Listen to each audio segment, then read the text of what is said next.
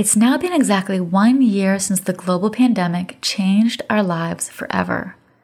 It also marks a rise in hate crimes against Asian Americans that must stop now.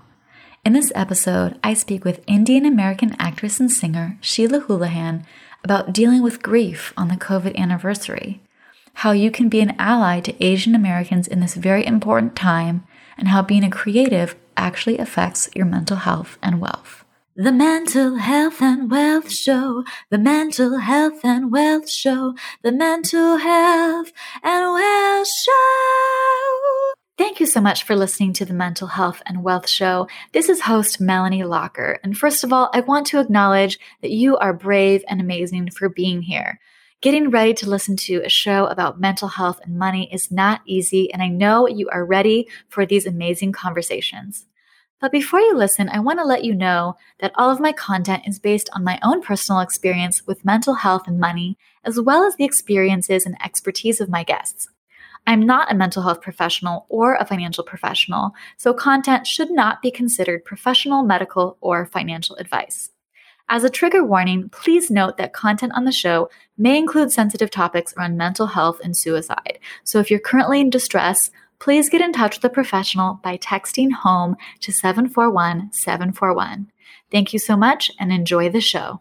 This is Melanie Lockert, host of the Mental Health and Wealth Show. Today, I'm interviewing Sheila Houlahan, an Indian American actress and singer. Most recently, Houlahan played a supporting role in the Warner Brothers feature film The Little Things opposite Denzel Washington. In 2019, Houlahan had major roles in 2 films that screened nationally in theaters: Beloved Beast, a Lionsgate film in which she had a leading role, and Wallflower, a film hailed by Variety as one of the most haunting films of 2019. She is also an outspoken mental health advocate, and I'm so excited to have her on the show. Thank you so much for being here, Sheila. Oh my gosh, thank you so much for having me. It's such a pleasure to be here. It's going to be such a great conversation, and you're actually here, for a very important reason, to talk about something that's really relevant, which we're going to get into. But first, I wanted to say that, I checked out your Instagram and you have this sentence, make mental health care accessible for all, which I just love and think is amazing. And so I'd love to know, what is your journey with mental health? How did you become a mental health care advocate?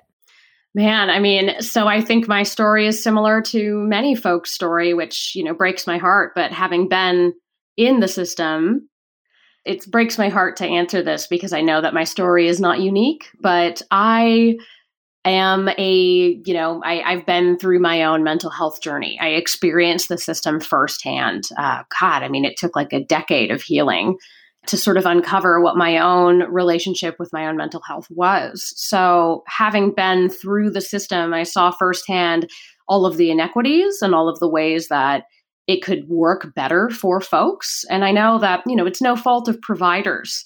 They're working within the same constraints of the system that is failing patients right now. It's more that mental health, we think when we talk about progress, we think of all of these like, wow, look at how this is advanced, or now we treat physical health care differently, or look at how we handle XYZ.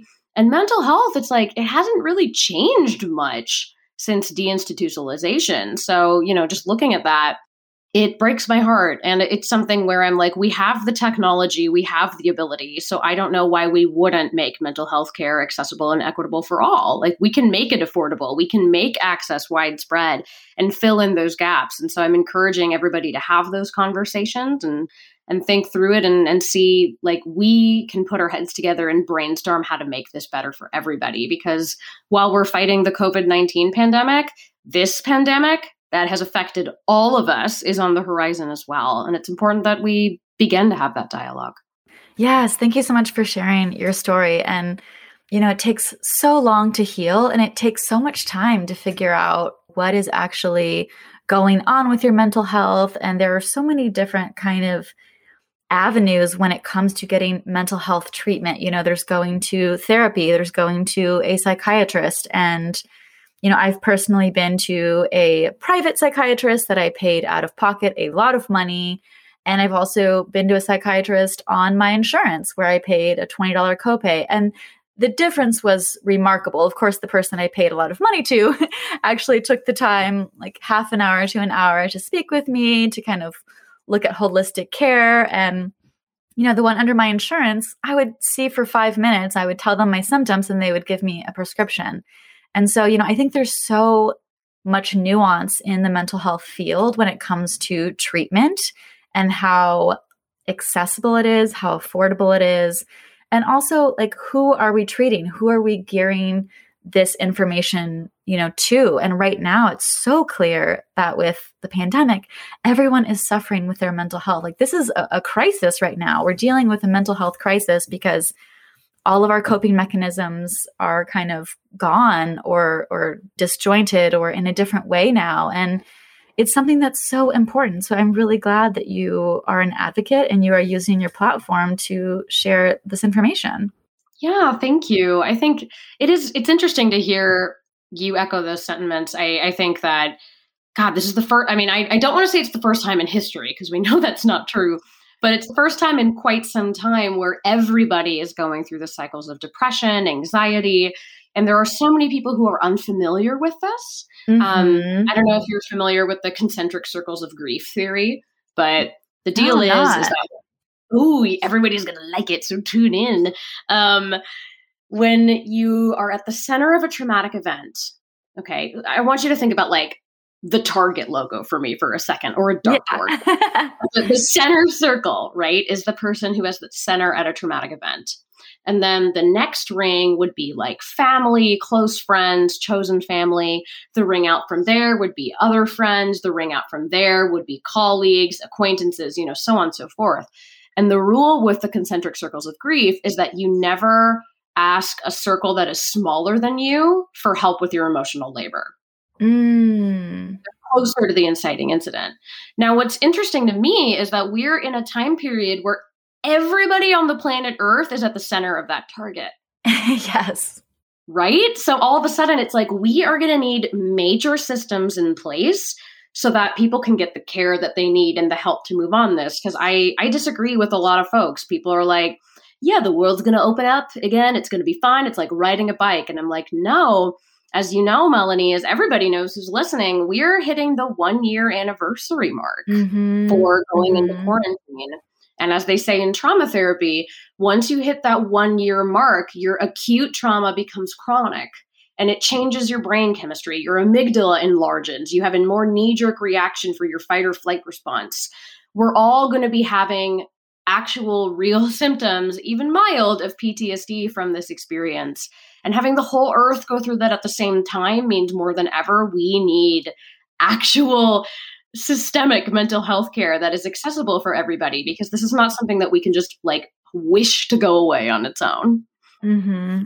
You bring up such a good point. I mean, this is something that everyone worldwide is dealing with. I know obviously some countries more so than others, but this has touched every aspect of the earth. And so it's like, as a human condition, as a symptom, we're all going through this traumatic event. And especially here in the United States, we have gone through traumatic event after traumatic event this whole entire year, with the election, with the insurrection, with George Floyd.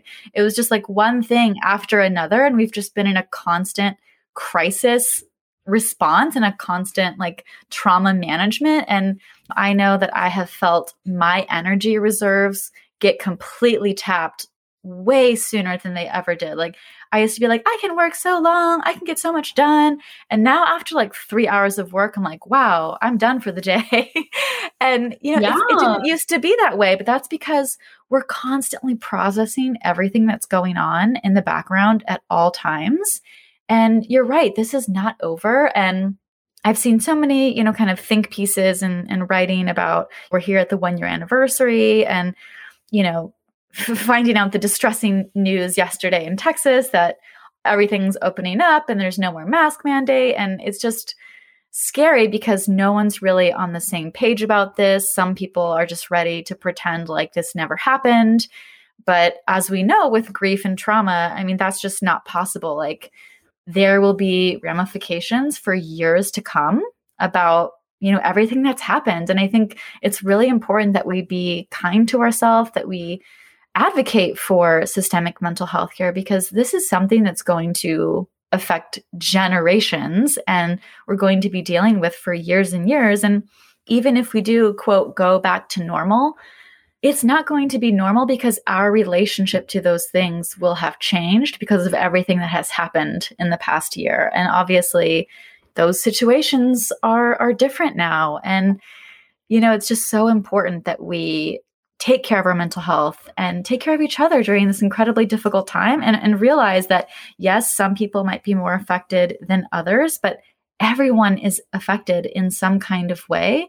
And we need to acknowledge that instead of just bury it under the sand, pretending like it never happened.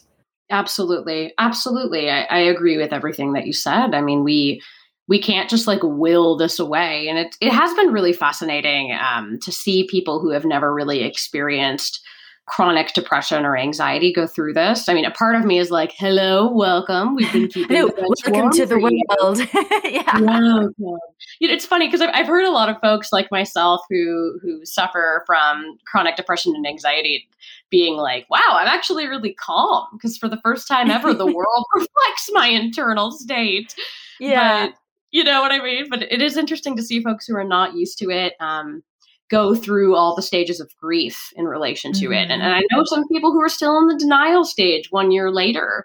And just as you say, it's not something that you can bury your head in the sand and expect it's going to go away. We have so much processing and unpacking to do as a world. Yeah. And recently, given everything that's been going on with the pandemic, there have been so many horrific crimes against Asian Americans that are happening right now. So much that is COVID related, and it is extremely horrifying. And it's also something that I feel like is not getting talked about as much as it should. So I know that you've been fairly outspoken about what is going on in the Asian American community, which I think is amazing because this is a really important topic that's happening right now. And so I'd love to hear your thoughts on what's going on and why do you think it's important and why should we take this seriously? Yeah, absolutely. And I agree. It's something that the violence against AAPI is just something that is not being talked about enough. And I'm not entirely sure why. I mean, honestly, a part of me finds it quite offensive because it belittles the AAPI community, but also the BIPOC community. Because if it's like we're only going to talk about systemic racism when it's like a hot, buzzworthy topic, that's not doing anti-racist work. That's not fighting systemic racism. That's capitalizing on a different group of marginalized folks. So, I mean, immediately the hypocrisy stands out to me. There's this myth of the model minority surrounding the AAPI community of like, well, look at them. They're upstanding citizens. They stay in line. They assimilate to white culture. And so they're really not any trouble. But like, obviously, that's not actually how racism works, right? Like, we're all aware of that. It's a myth.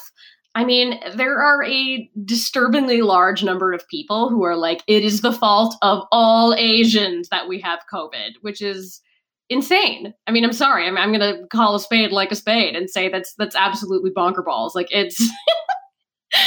People don't cause COVID. It's a virus that we have to contend with. And while I understand that, like, and I get that people are angry. I get that they're frustrated, that they're depressed, that they feel impotent. But like, there are healthier ways to process those feelings that don't involve being completely horrifically violent to Asian American elders. There's this whole subset in our country right now where I'm like, wow, y'all could really benefit from mental health care. Like, let's talk about why we need mental health care for all right now. Yes. Everybody, I mean, if your gut reaction is, I am going to go beat up this elderly grandma because I'm mad about COVID, I'm like, there are so many other things that you could do to be addressing that anger and finding relief that don't involve harming somebody else. And yeah, I find it really disturbing that people aren't talking about this because there's a huge uptick. And it's like, so I am half Asian, and it leaves us all feeling like, what, do we not matter? So like, we've been advocating so much for Black and Indigenous lives, and we have to keep doing that work because those are the two most marginalized races for sure in our world. But it's like, hi, we're also being killed. Hey, white allies, where are you at? I've even seen some folks try to pit BIPOC against AAPI. And I'm like, no. It's not like a one or the other. We all can have equity together. We don't have to throw our Black brothers and sisters under the bus.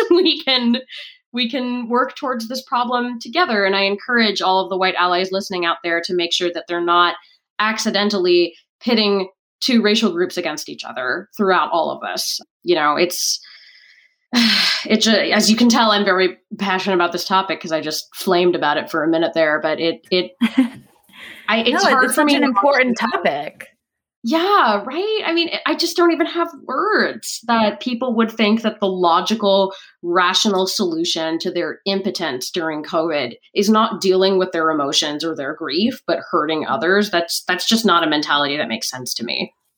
Totally. And yeah, I just want to go back a little bit just for listeners who may not know, AAPI is Asian American Pacific Islander and BIPOC is Black, Indigenous People of Color, just, to make sure everyone's on the same page.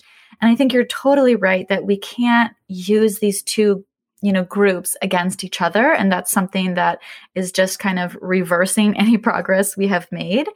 And I love that you mentioned that this is kind of part of a larger mental health issue, because when you think about it, if there's so much violence and hatred geared towards the Asian American community because of COVID, and I mean, let's be honest, probably our former president incited a lot of that hate when he consistently mislabeled the virus, putting it against a certain country. And it's like, people are transferring so much of their anger and resentment and their volatility on one group of people, and they're projecting all of these things. And it's so clear that people just want a scapegoat because I guess somehow they feel better about it. But it's like, to lead to this much violence is harrowing, and it's something that we need to be talking about. And yeah, I don't know why it's not on front page news every single day. I feel like, if I may cut in and speak about the scapegoat piece.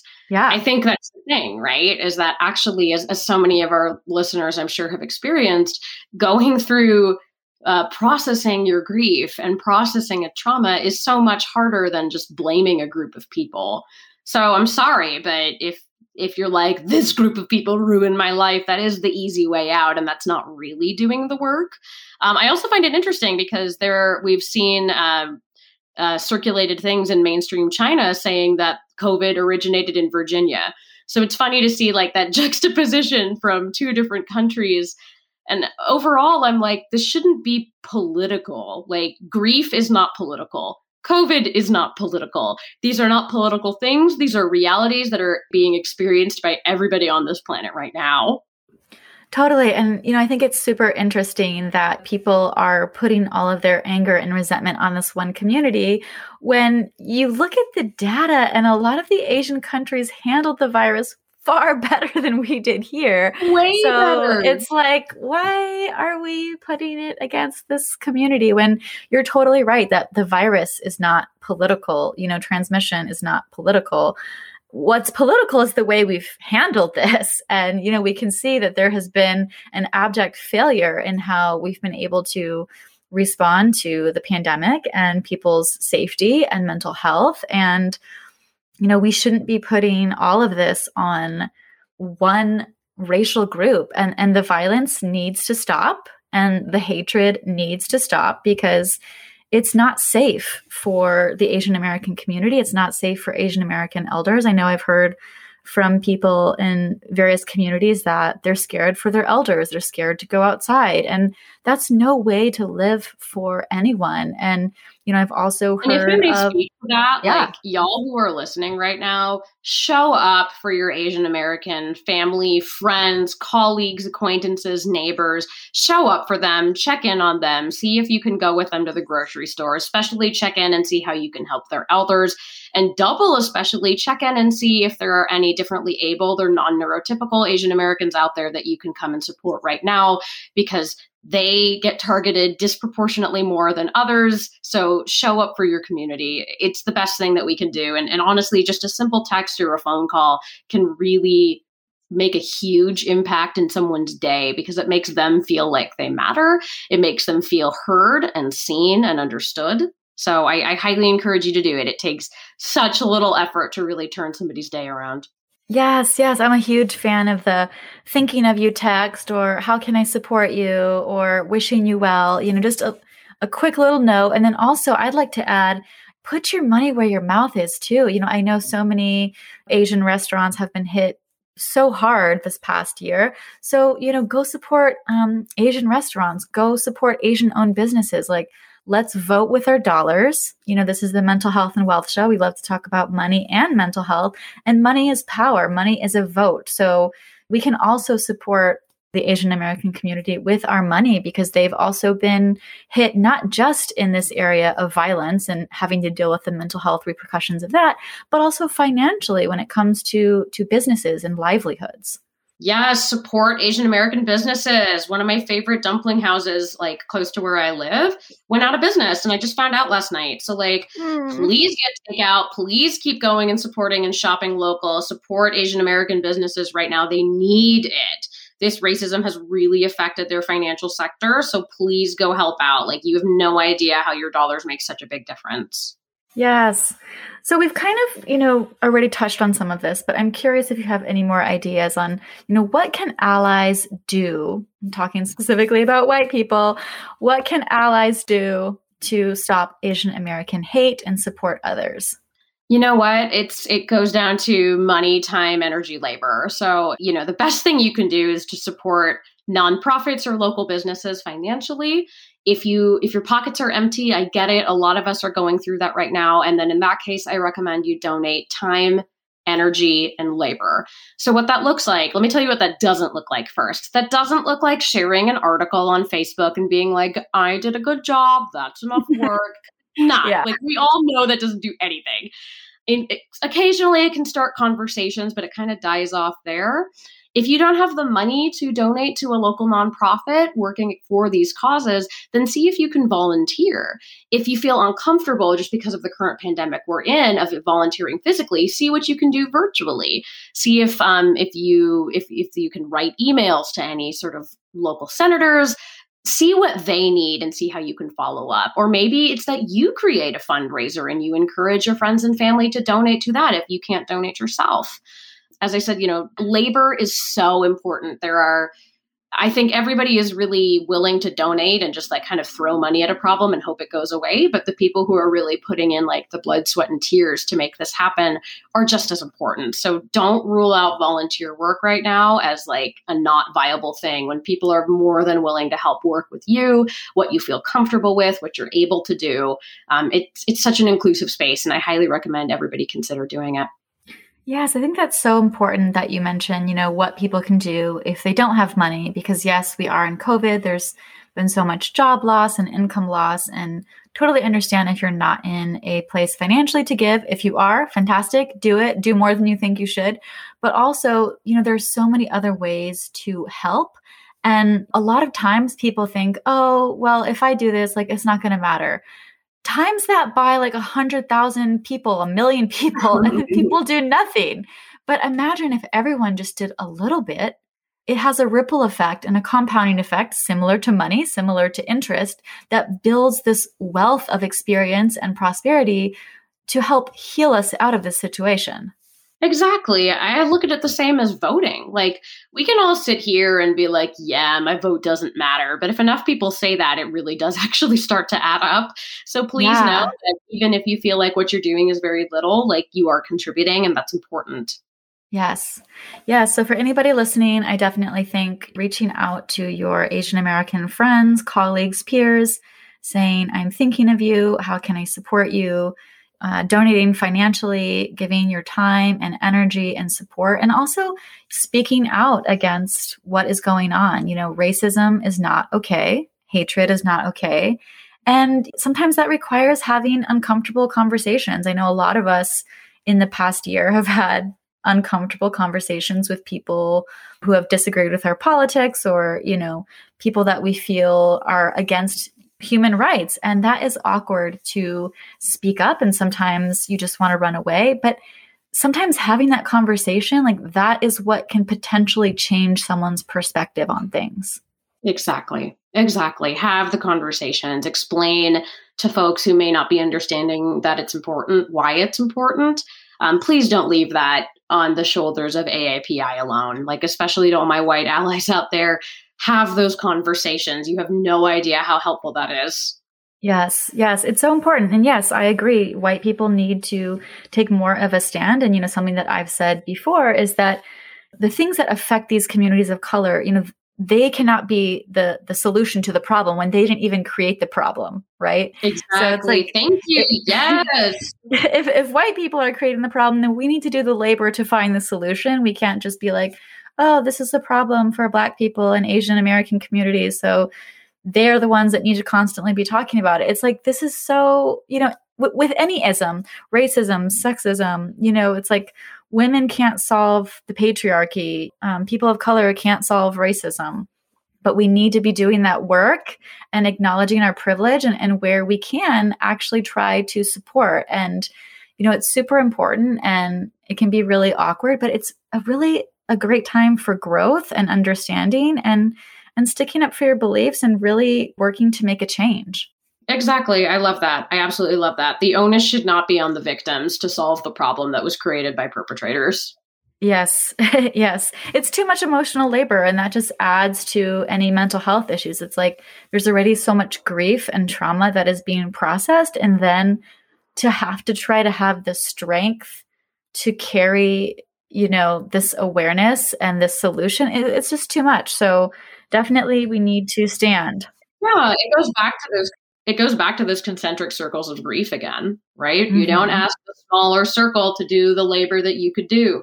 Yes, yes. I'm so glad you brought that image to mind. Like, that's such an important and easy to understand image. And I think that's really useful for when you're like, well, how come I have to do it?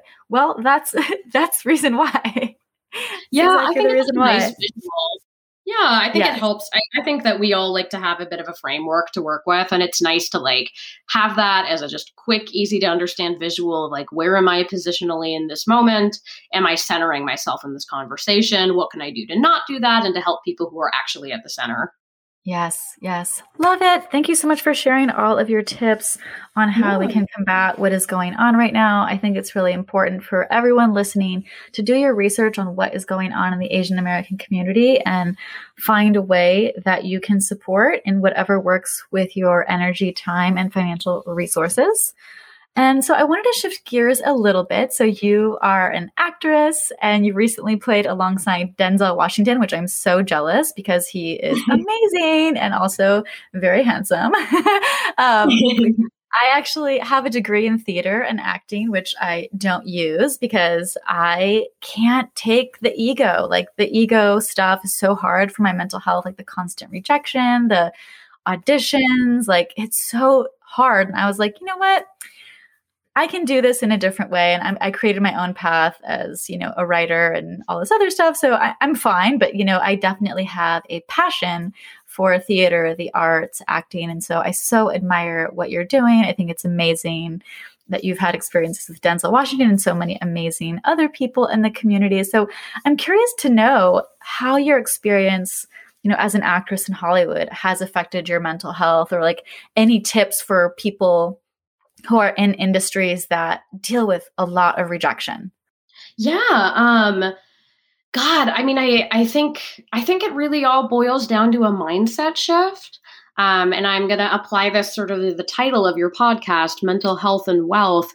I think that mental wealth is actually a really important thing that we should talk about.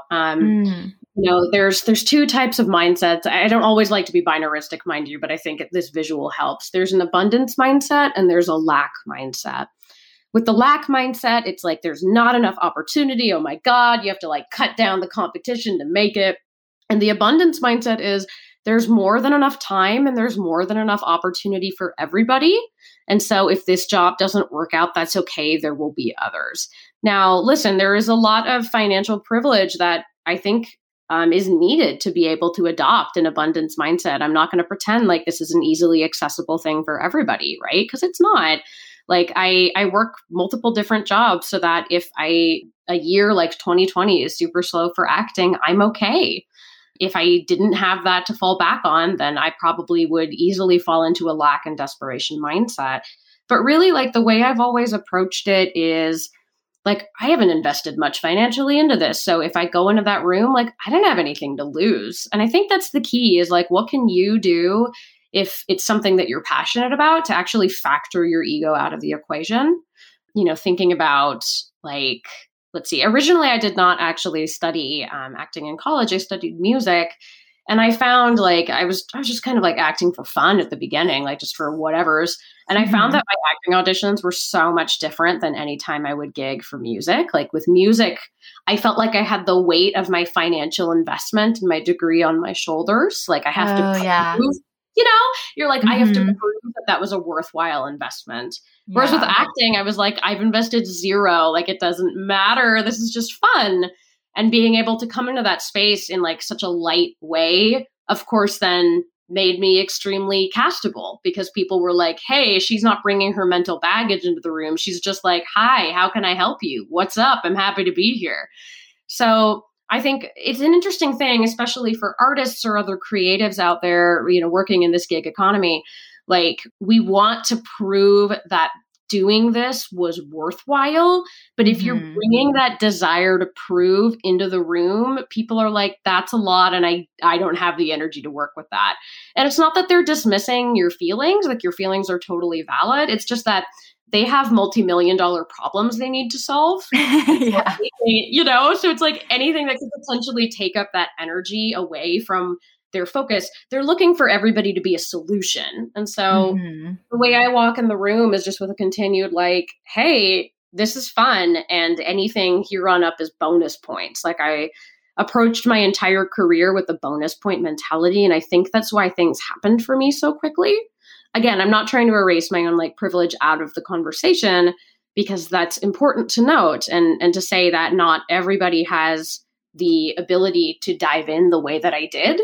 But I will say that if there is any way for you to be able to see, okay, maybe I don't have total financial privilege, but how can I work on my mindset so that I am taking care of myself and also just letting everybody in the room know that it's cool, it really does wonders for your mental health. I think it's just about lowering the stakes, right? Like if you're in a constant state of like anxiety and panic and fight or flight gets activated, yeah, of course that's absolute trash for your mental health. But if you're able to go in and be like, this is a weird, fun thing, like, then the stakes are low enough that it really doesn't affect me if I don't book a job. I love so many points that you brought up, and especially, this kind of like walking into a space and just seeing what you can gain out of a situation. And, I think about this a lot in business when I pitch myself to a new client or an opportunity, and it's not quite the same because it's all on the internet. And I feel like live in person has a little more, weight to it. But still, the same concept is, what do you have to gain? Because right now, let's say you don't have any acting gigs, you don't have any writing clients, you don't have any business, whatever, insert whatever your thing is.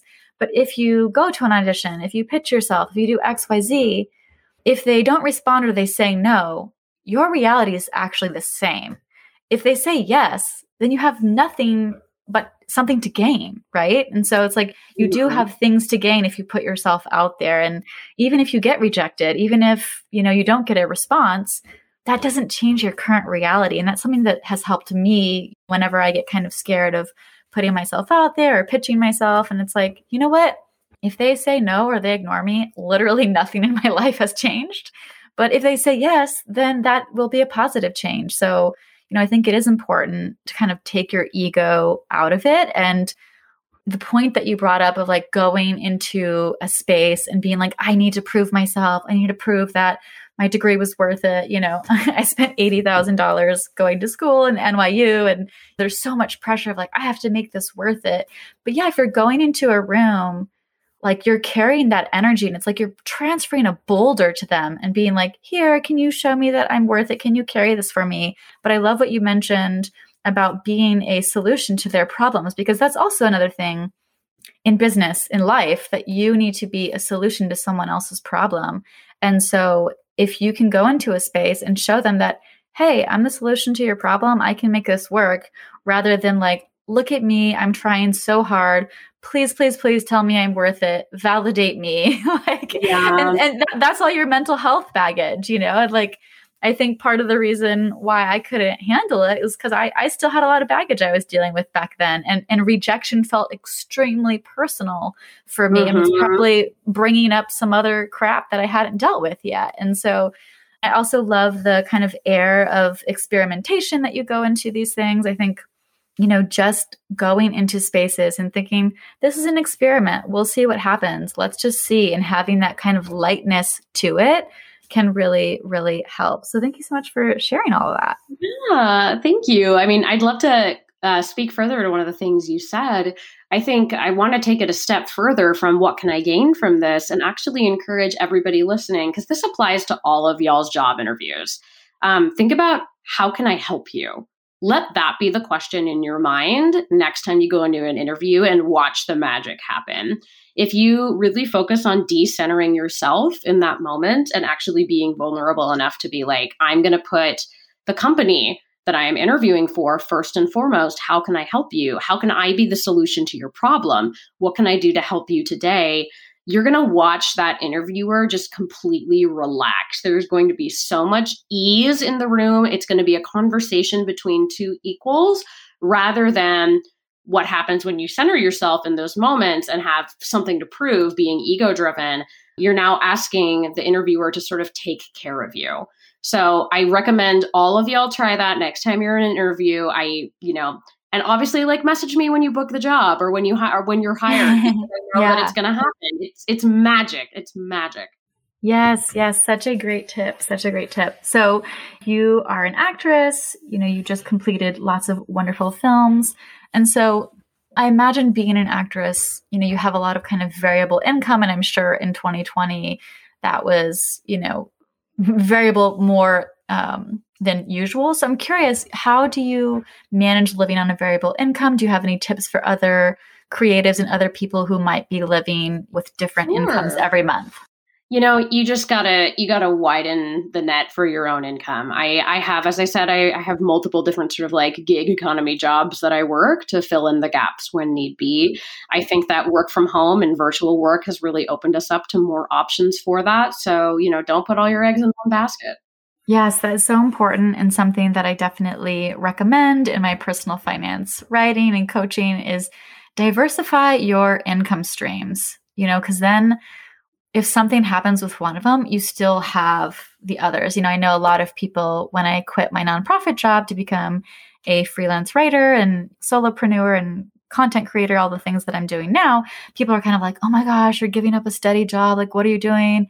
And it's actually, I feel more stable as a freelancer than I did before, because I have had clients walk away or, saying we don't have the budget for this anymore, XYZ, but then I still have 5 other clients that I can rely on, and I can go pitch myself for other opportunities. And theoretically, the income is limitless, right? Whereas if you have one stream of income, with a 9 to 5 and you get fired or furloughed, it's your whole investment has just been on pause. And that can be extremely difficult and hard for your mental health and wealth when everything just kind of comes to a pause like that.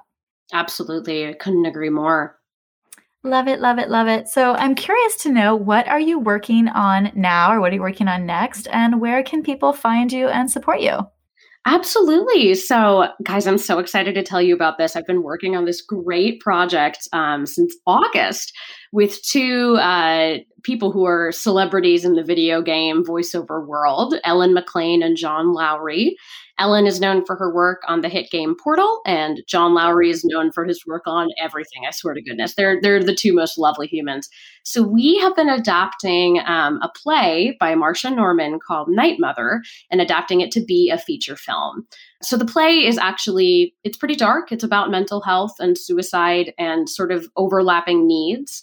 It really takes place between 2, the whole play is just 2 women both sort of fighting to get their needs met, a mother and a daughter, a mother who is narcissistic and feels like she is chronically unheard, and a daughter who says, today is the day that I am committing suicide. So just trigger warnings all over this if this is something that is traumatic for you. But we have reset the play to actually take place during the pandemic. So as I said, it's a feature film.